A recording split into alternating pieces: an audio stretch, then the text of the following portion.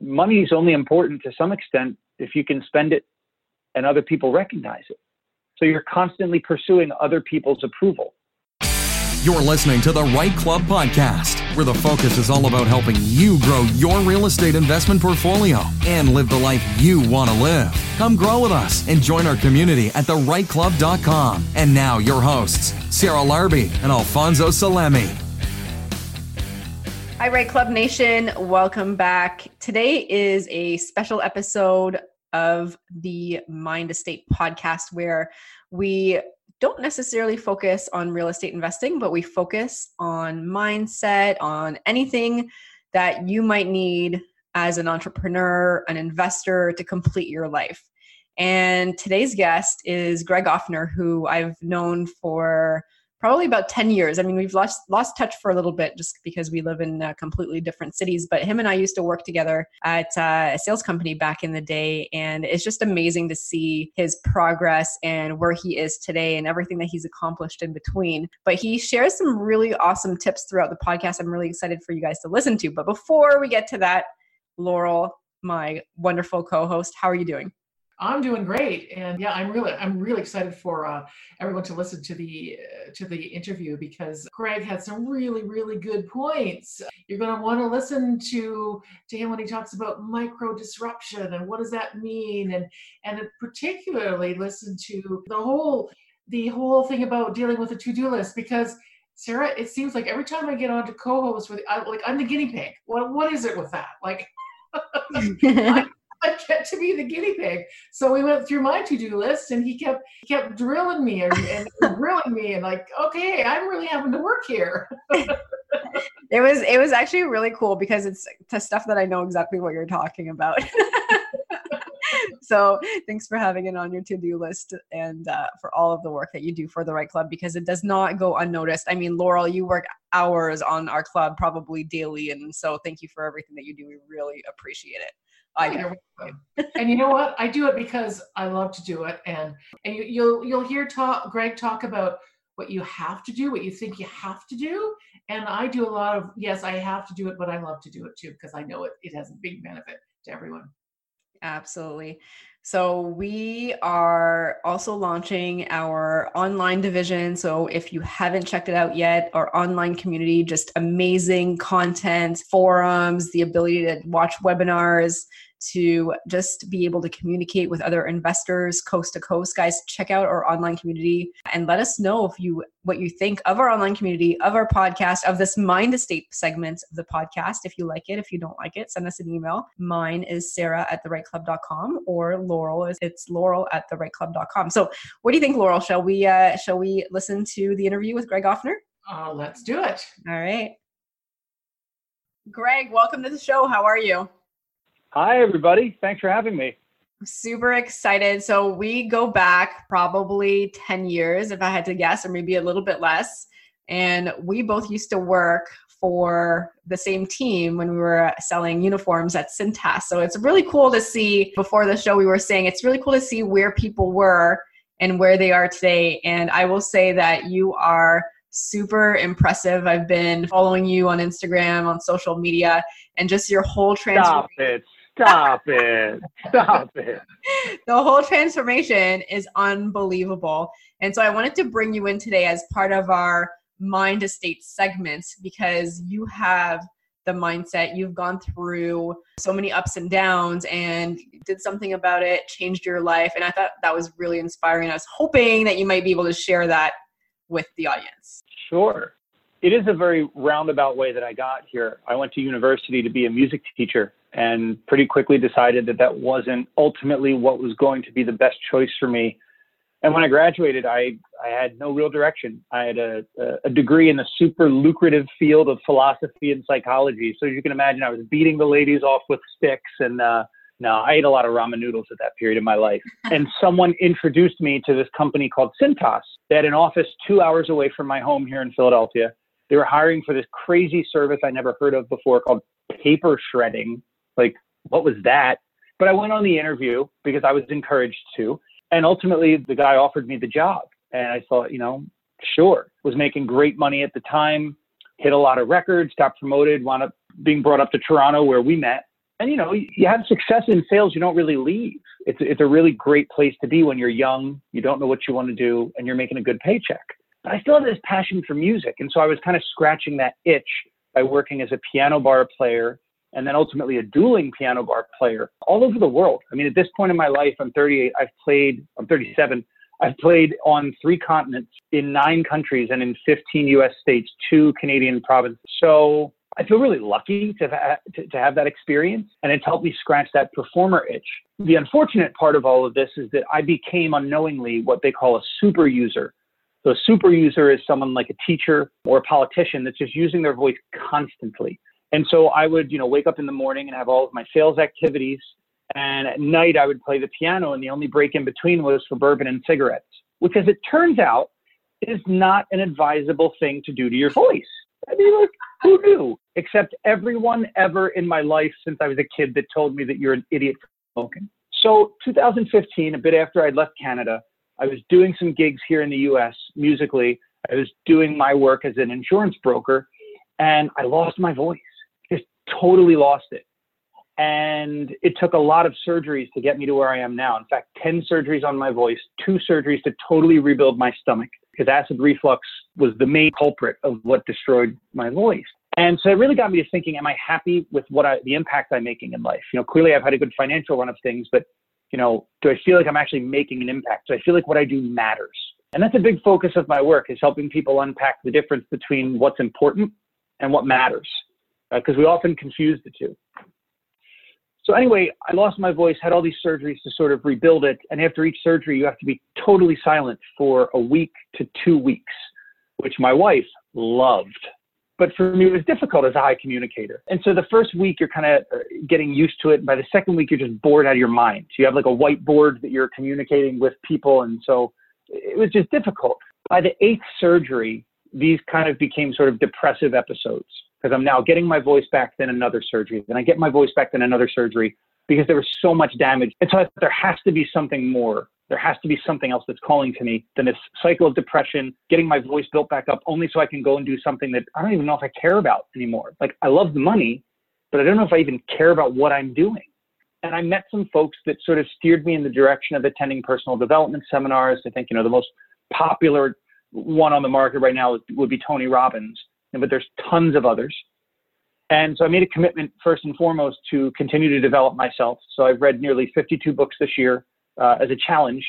I didn't think I'd get through 12, but that's a lot of fun. And then I made a commitment to go to different seminars, at least one a quarter. And about a year ago, I met a woman at a seminar as we were walking on the floor during one of the breaks. She heard my story, and she said, "Dude, like, don't you get it?" I was like, "I don't know, get what?" She's like, "You can't see what I can see, but let me tell you what I see. I see a musician. I see a natural born entertainer.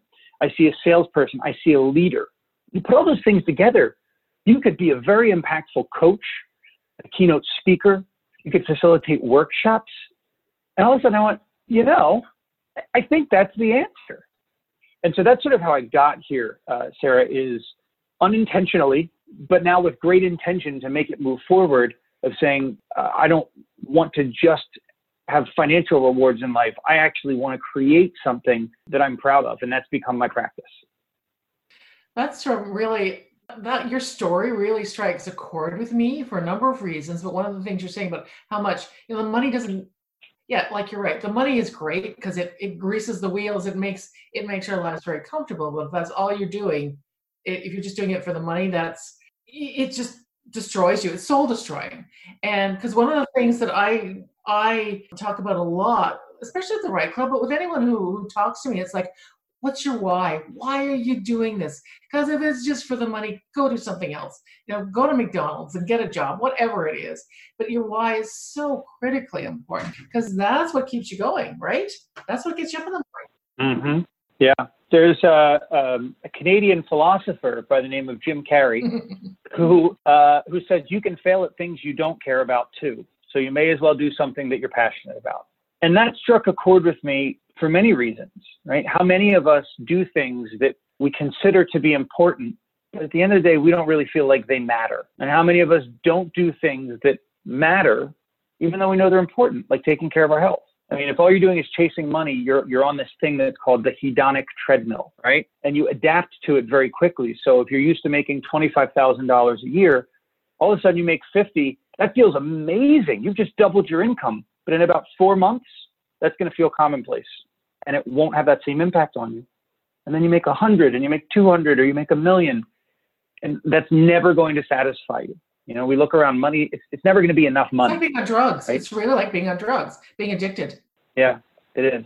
Yeah, that is really interesting because a lot of people say, I want to get into real estate because I want money. But the big question is why? There's usually a reason behind it. I mean, it could be the freedom to do what you want when you want. It could be something that you want to do for your family.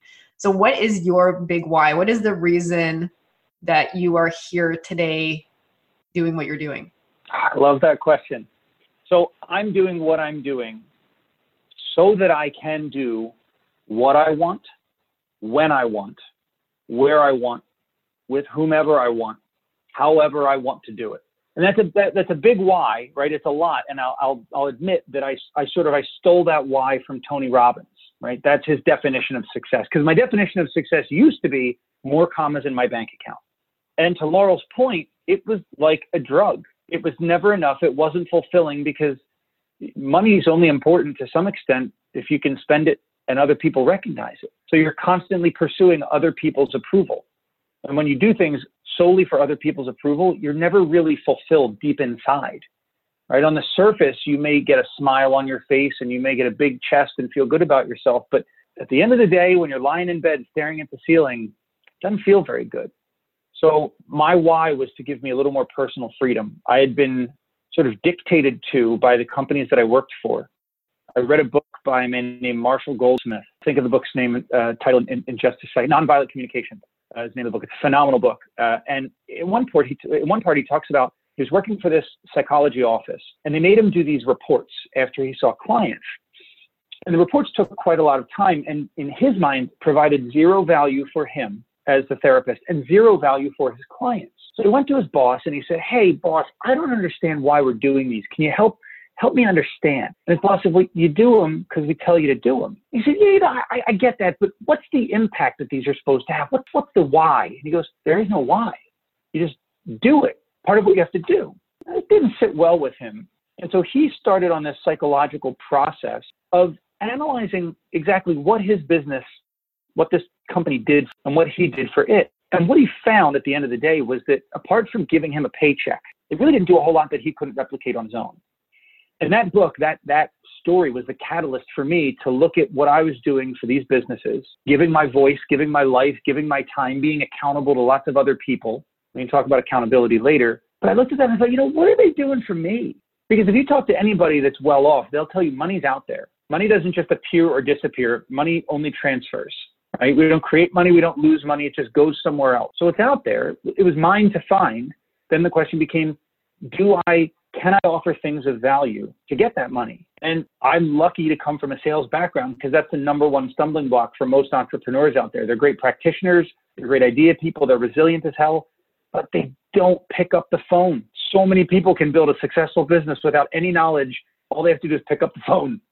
Someone will buy, right? And then leverage that opportunity. So for me, that book was so powerful and that opened the door for me to be here and do what I do, which is the opportunity to work where I want, when I want, how I want, with whomever I want. That is really cool. So what does that look like? So for those of us listening and we're wondering, what is it that you do now day to day, now that you have the ability to have that freedom? Yeah. So a lot of it's business development. I mean, you never stop, right? I mentioned accountability earlier, and I was having a conversation with another friend of mine that's an entrepreneur. And I said, do you know what I don't miss?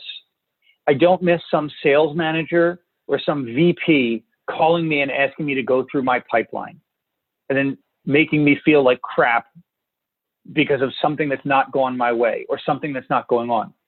I mean, I've been in this long enough to hold myself accountable. Like, I'm probably my own toughest critic. I think every entrepreneur would probably share that trait, that they are their toughest critic. And one of the things that we have to develop as a skill if we're going to really sustain our business is the ability to be kinder with ourselves, still hold ourselves accountable, but not beat ourselves up and take ourselves down a peg like we're prone to do when we have a rough week or a rough month.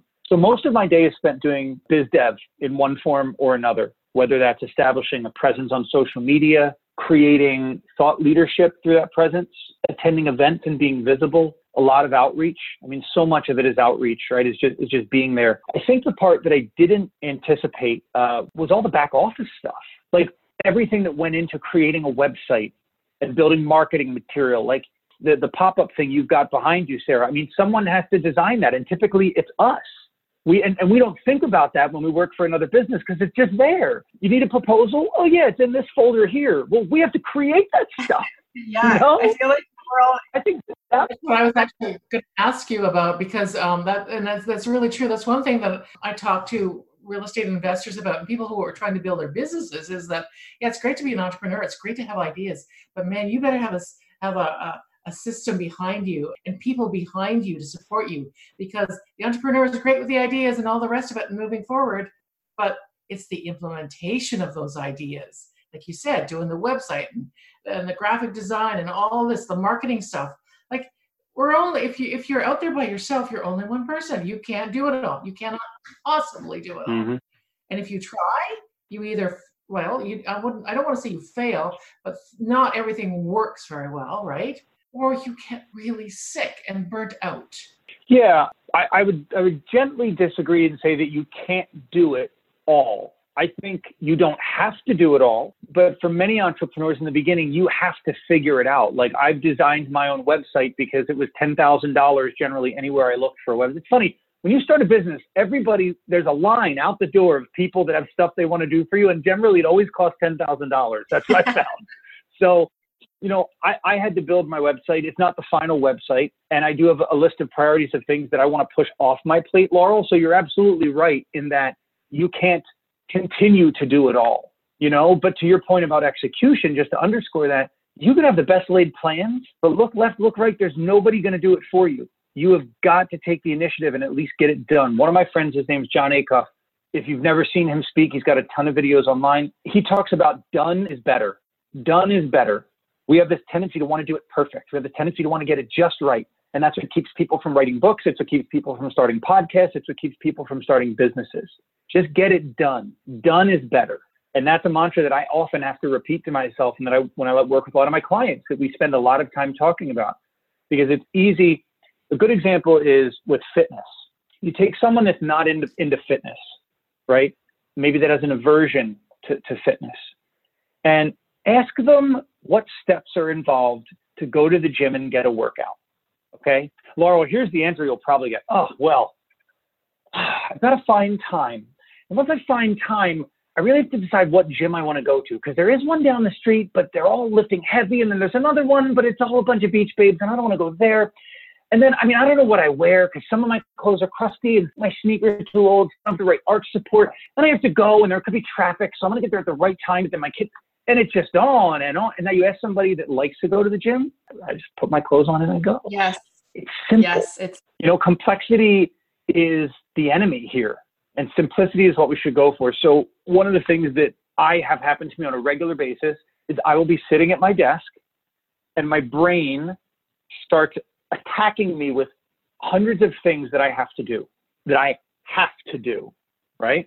And I just get so flustered. And part of my coaching practice is a philosophy called axiogenics. So I'm a certified axiogenics practitioner. And what axiogenics is, it's the study of how we think, and it talks about net value. And so the central question in axiogenics is, what decision can I make, or what action can I take now in this moment to create the greatest net value? There's another philosopher named Greg McKeown. He writes a lot and talks a lot on essentialism. And basically it's like Simon Sinek, I guess, it's like the one thing. What's the one thing you could do right now that's going to change everything? And for most entrepreneurs, it's business development. And so that's back to Sarah's question. That's where I spend the crux of my time right now as I grow and build this business, is on biz dev.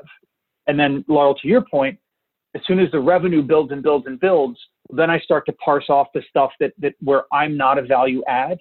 And the first thing to go, I think, would be web development and marketing material creation, off to somebody else. I'm the best salesperson of what I do. So that's where I have to keep my time. Yeah. You've got tons of great pieces of information that you shared. I really like the done is better. And then that ties in because a lot of our listeners are investors or people wanting to get into real estate investing.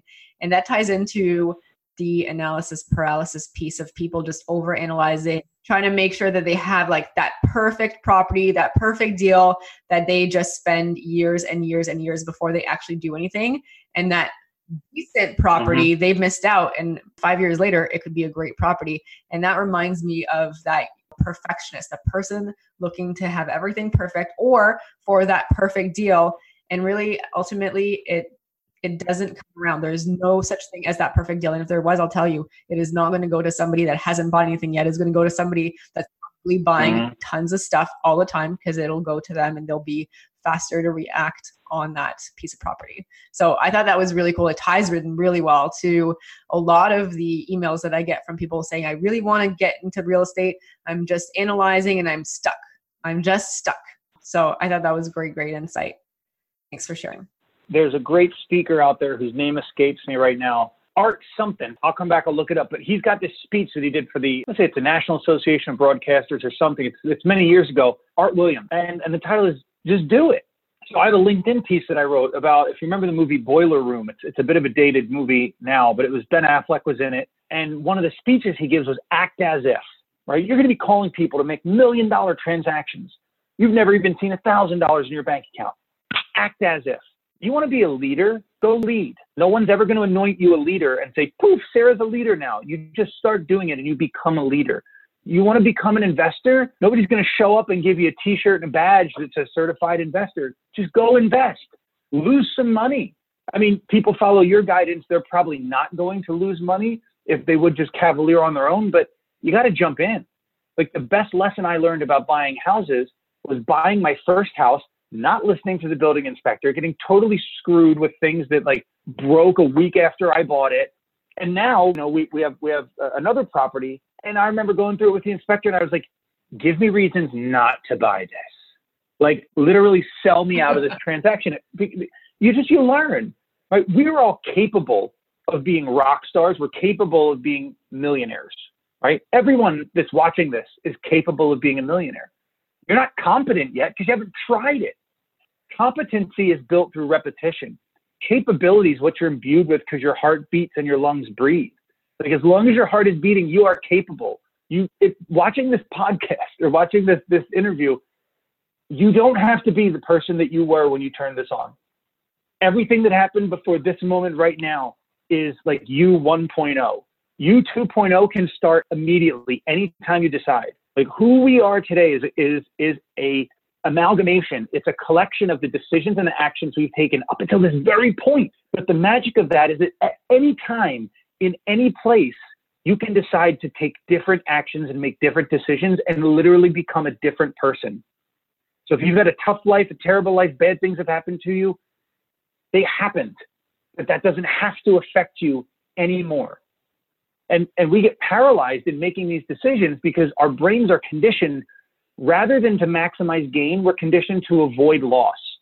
So for a lot of people that see themselves as overweight, so my family, we lost my sister-in-law to addiction. And I've learned a lot about addiction over the last couple of years. And one of the things is it's very subtle but very important language. Not you are an addict, you are dealing with addiction, right? And we won't get into the whys and the politics of it, but the point is, if you identify as something, by giving that up, by shedding that identity, you're losing. Even though that life as a non-addict or that life as a fit person or that life as a non-smoker is better, is healthy, it doesn't matter. Our brains are wired to avoid loss. So losing that identity of, I am a smoker. I can't quit, I'm a smoker. You're right. With that attitude, you'll never quit. And you know what, I really know what you're talking about, because I have a lot of friends who are trying to lose weight. And we have these conversations and I say, the minute you lose something, you try to find it again because you've lost it. So you're right. It's about the language. I think people don't realize how important language is. Because if instead of saying, I'm trying to lose weight, or I'm trying to stop, lose the smoking habit or whatever it is, it's simply, it's the language. It's, I'm releasing it. I'm letting it go. I'm freeing myself. When it comes right down to it, it's the same result, you hope, but the language is what your brain does with that. Mm-hmm. We're really bad. Human beings are really bad at making changes because of that. So a fun game that I like to play on stage is I'll bring someone up and I'll give them these dowels, these wooden rods, and then we'll take plates, like spinning plates. Have you ever seen, like, the clowns in the circus, how they spin plates on rods? And so one plate is your family responsibilities and another plate is your work responsibilities. And then we have one that they can put on their chin that's all the extra stuff, right? And they look real silly standing up there on stage. And then I take a beach ball and I say, this is a change that you've decided to make in your life.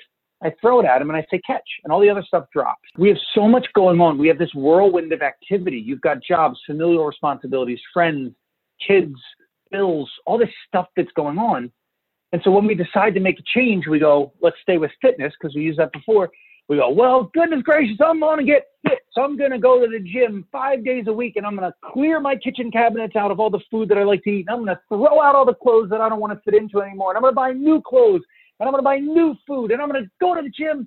And after 3 weeks, when every single fiber of muscle in your body is killing you, and the food that you bought is sitting there rotting because you don't like the taste of it, and the clothes are sitting there mocking you because you still don't fit in them yet, you go, oh, forget this, that's too much. And we go right back to where we were. So one of the things that I do through my coaching protocol and what I talk about in my keynotes is this concept of micro disruption.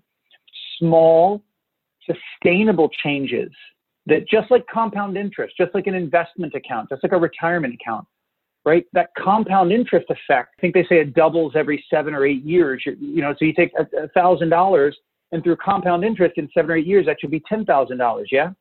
Well, these small changes you make are barely noticeable. So our body, our ecosystem, the whirlwind doesn't revolt. But in a fiscal quarter, in a year, in 10 years, goodness gracious, the changes are incredible. And we often overestimate what we're able to accomplish in a defined period of time. Like, have you ever had this happen? You have to be somewhere in an hour and you go, oh yeah, cool, I got it. And then 35 minutes later, you're like, oh my God, I'm already late, right? We're so bad at estimating time. So we overestimate what we're going to be able to do in a year and 6 months, whatever. And we totally underestimate what we can do in a decade. And some people wait until their 40th or 50th or 60th or 70th birthday and they turn around and go, golly, that sure went by fast. And they're not happy with, what's going on. And it's because we're really bad at change. And now we're going to take a quick break to hear from one of our sponsors. Hey, Right Club Nation. Just wanted to stop the podcast really quickly to introduce you to this week's sponsor, Dylan Suter of Elevation Realty. Dylan and his team have been a longtime supporter of the Right Club and now the Right Club podcast. Dylan and his team have been personally helping me find a property in the Hamilton area, and I know for a fact he has helped many Right Club Nation members find their investment property. Dylan, take it away. Thank you so much, Alfonso. Proud supporter and sponsor of not just the Right Club and Right Club podcast, also of Jag Properties and everything you guys all do in your end. So thank you so much for having me on here.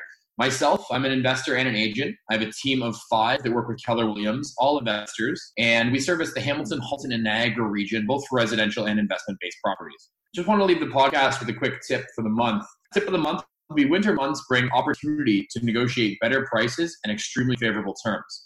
If you want the best negotiator in your corner for investment properties or residential real estate, give us a call at 905-592-4220. You can check us out at all the Right Club events. Email us at info@elevationrealty.ca. Check us out online at elevationrealty.ca, and I look forward to speaking with you soon. Back to you, Alfonso.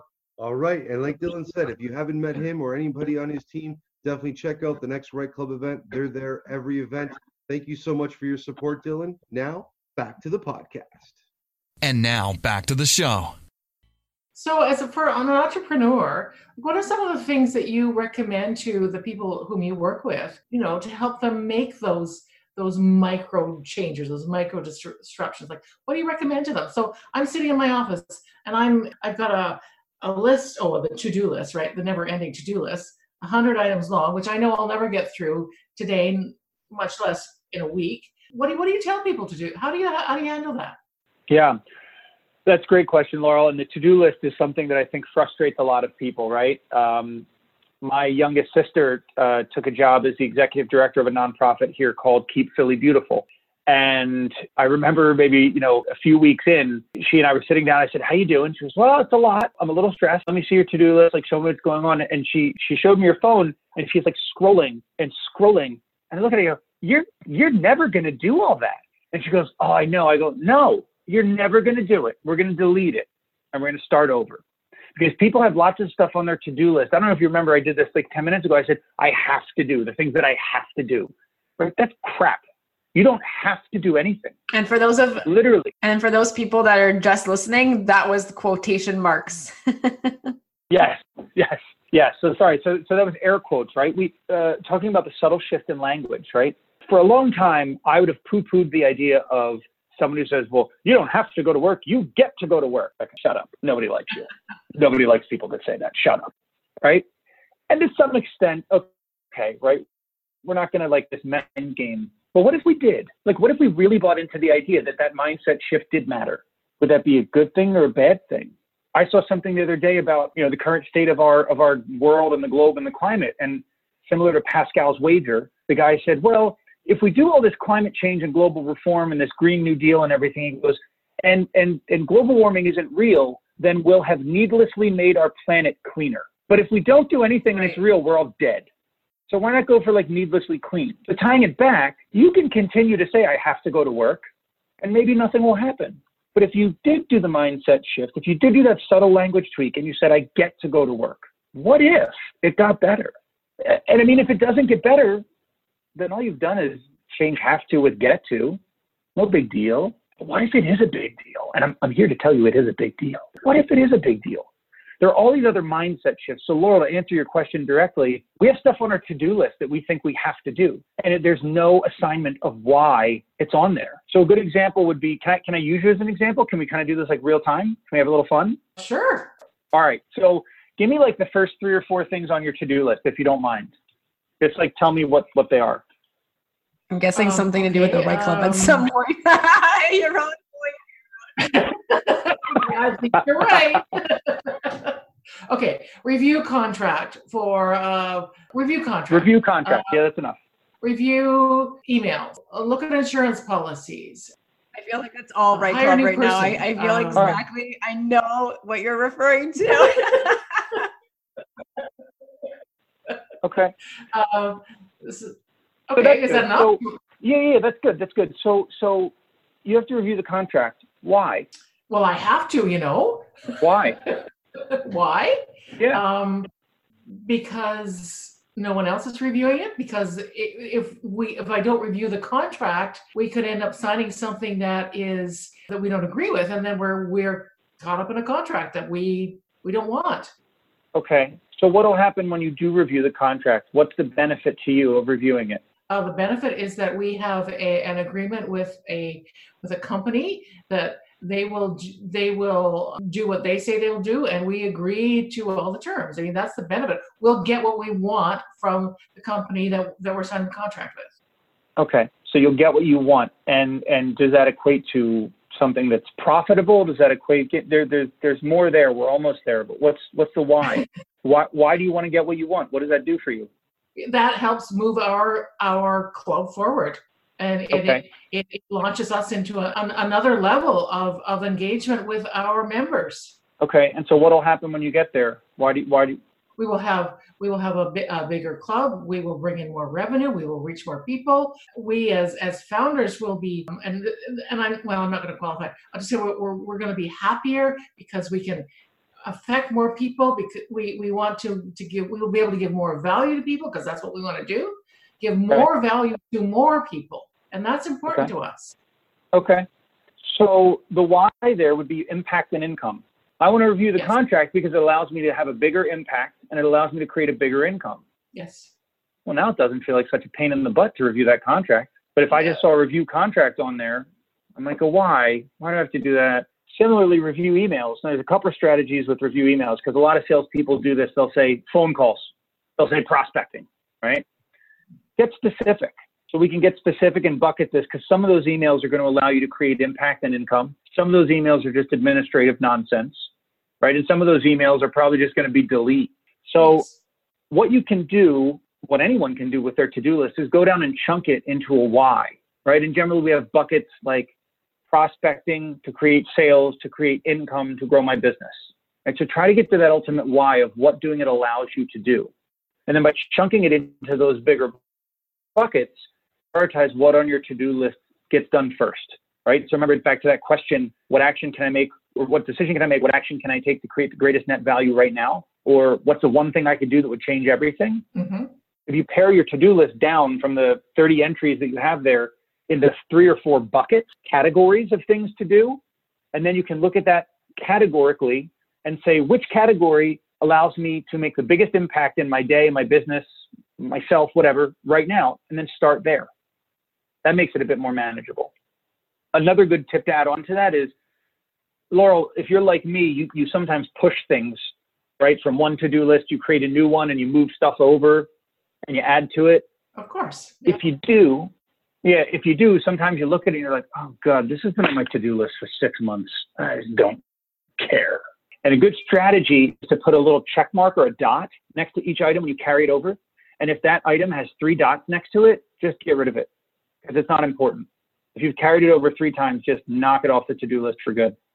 And if it does need to get done, it'll pop back up. But what you're doing, the gift that you're giving yourself, is eliminating the stress and the guilt that comes with knowing you've broken promises internally, right? And I'm one of the worst offenders of this. My to-do list used to be a mess to the point where I stopped doing one because all I felt was bad. I felt guilty when I looked at it. So I was like, I'm not going to do half of this. I don't even want to do any of it. I don't know why I have to do it.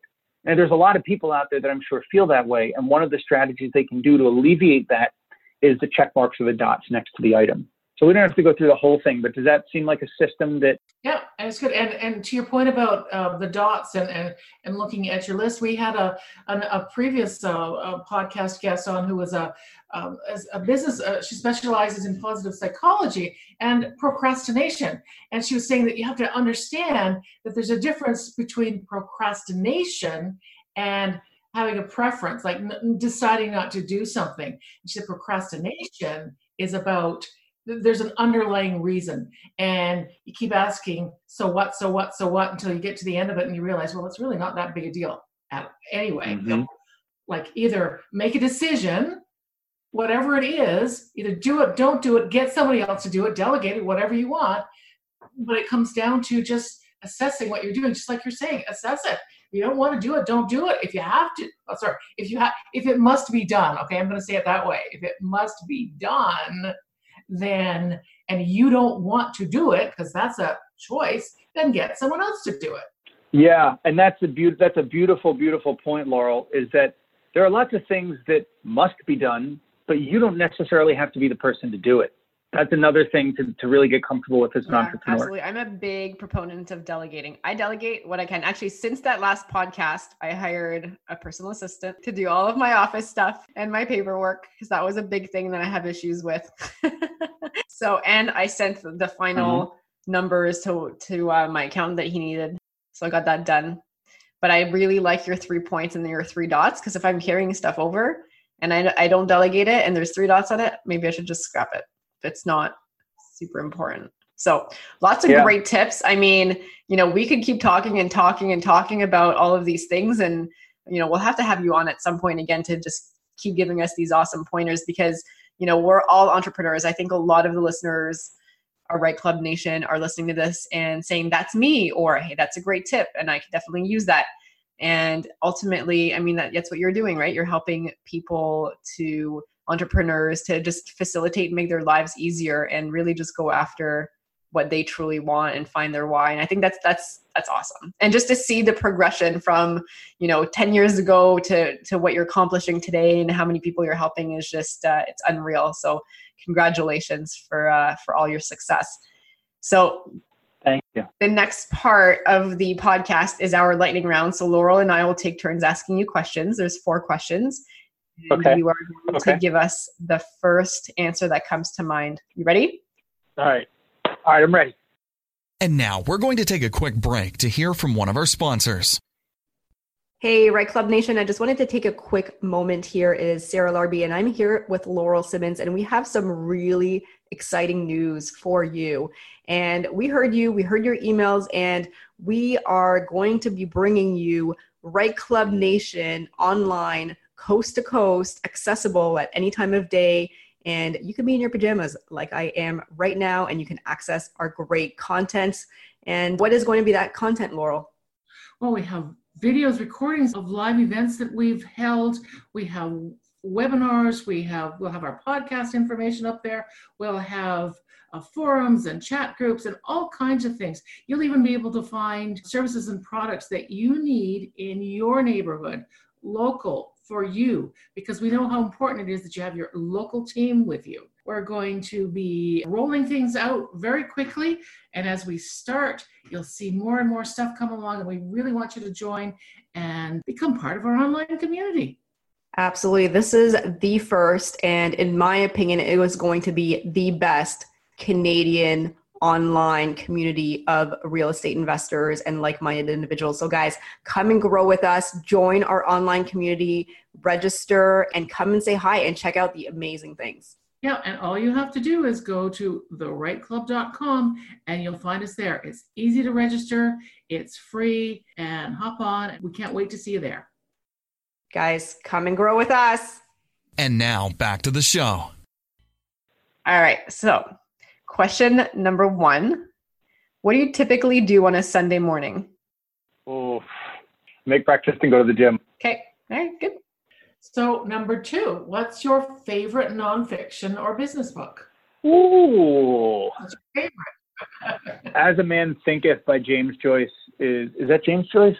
Yeah, As a Man Thinketh is one of my favorites. You said business book, right? Nonfiction, right? Yep. Yeah. Yep. As a Man Thinketh. Perfect. Question number 3, what is one thing that you cannot leave your house without? My glasses. Yeah, I guess. Okay, that's good. No, I think the other would be this water bottle. I've become known in a lot of circles as like Mr. Hydration. It's just a part of one of the things you learn about your voice is that we generally don't hydrate enough. And so I bring this everywhere. Restaurants, I mean, my wife will tell you, like, we go to a nice restaurant, I still have this with me. I'm like asking them to fill it up. I'm a crazy man. But I have people that come up to me at events and at conferences and they're like, hey, I drink a lot of water now because of you. And I got a water bottle. And I'm like, cool. So you always see me with a water bottle. Awesome. Okay, and the last question then, who do you go to for advice on running your business and why? Well, I have a coach. One of the first things I did, it's actually the first big expense that I took on when I started this business because I knew I needed one, quite frankly. So I go to her. Her name is Donna St. Louis. She is absolutely phenomenal. She's a speaker as well. So I was very intentional in selecting her. There are a lot of other good people that I've met throughout my network. And I've really been intentional about curating a circle of friends who, I'm going to say this the right way, so I'm not super intentional about who my friends are. I'll be friends with anyone. But I've created this group of friends whom I go to when I have a specific issue.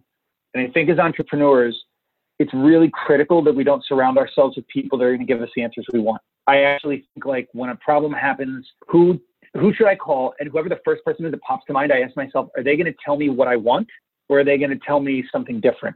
And I'll generally try to go for the person that I think is going to totally disagree with my point of view. Like, I have a friend, his name is John. He's just total polar opposite of anything motivational, inspirational, self-development stuff. I go to him with business ideas. And if he is even somewhat like, yeah, maybe that's cool, I know I've got a great idea, right? I know it. Nice. All right. That's a great answer. So Greg, if our Right Club Nation, our listeners wanted to reach out or know more about you, where can they go?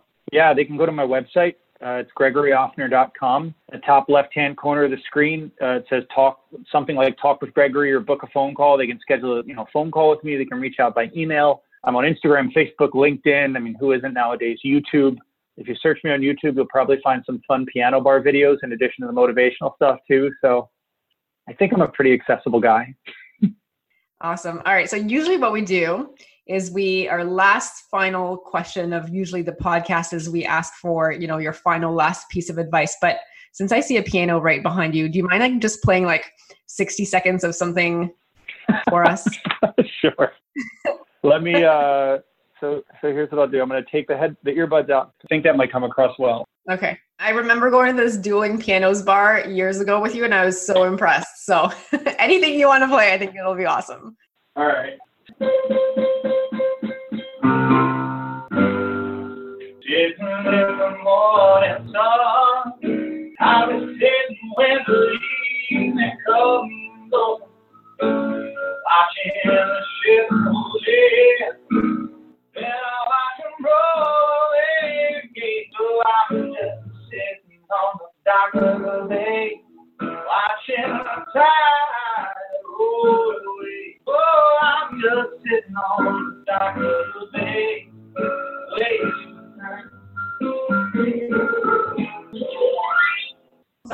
Amazing. Congratulations. Oh, thanks. Great job. Great job. And guys, if you want to hear more, check out YouTube, check out all the great videos. On that note, Greg, thank you so much. It was great to catch up after so much time. And thanks for being on the podcast. Yeah, this was such a treat. Thank you, Laurel. Thank you, Sarah, for having me. And man, this was awesome. Thanks. Bye. So Sarah, like, he really delivered, didn't he? Like, that was really cool to listen to his tips and how you deal with the to-do list and how you change your mindset. I thought that was really interesting. Don't go big, go small, like little tiny steps, little tiny changes. Yes, and done is better. I love that line. I'm going to start using it. Done is better. I truly believe in that. I've never been a perfectionist, but sometimes you just stall on things, and I get it because you want it to be great, or you want it to be that extra, piece of, I don't want to say perfection, but if you're stalling on buying your first investment property, I mean, at the end of the day, take some action, right? We're a big proponent of that. Take action, obviously, buy the right deal. And if you're not too sure what you're doing yet, work with a coach, work with a mentor. But if you've researched and you know so much and you've come out to a lot of events and you're comfortable, I mean, ultimately you're going to keep learning by doing, and that's where you're really going to learn. So I like that done is better part. Done is better, and goodness knows I'm a perfectionist. I freely admit it. I'm constantly fighting with myself about perfection, about being perfect and about perfectionism.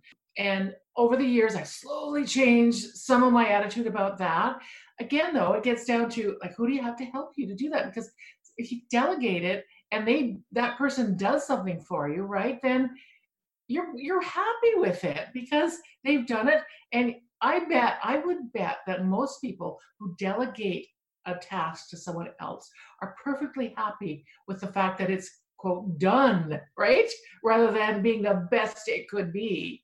So it's a really cool way to think of it. Now that I think of it, I'm going to do that even more because delegated and done is better.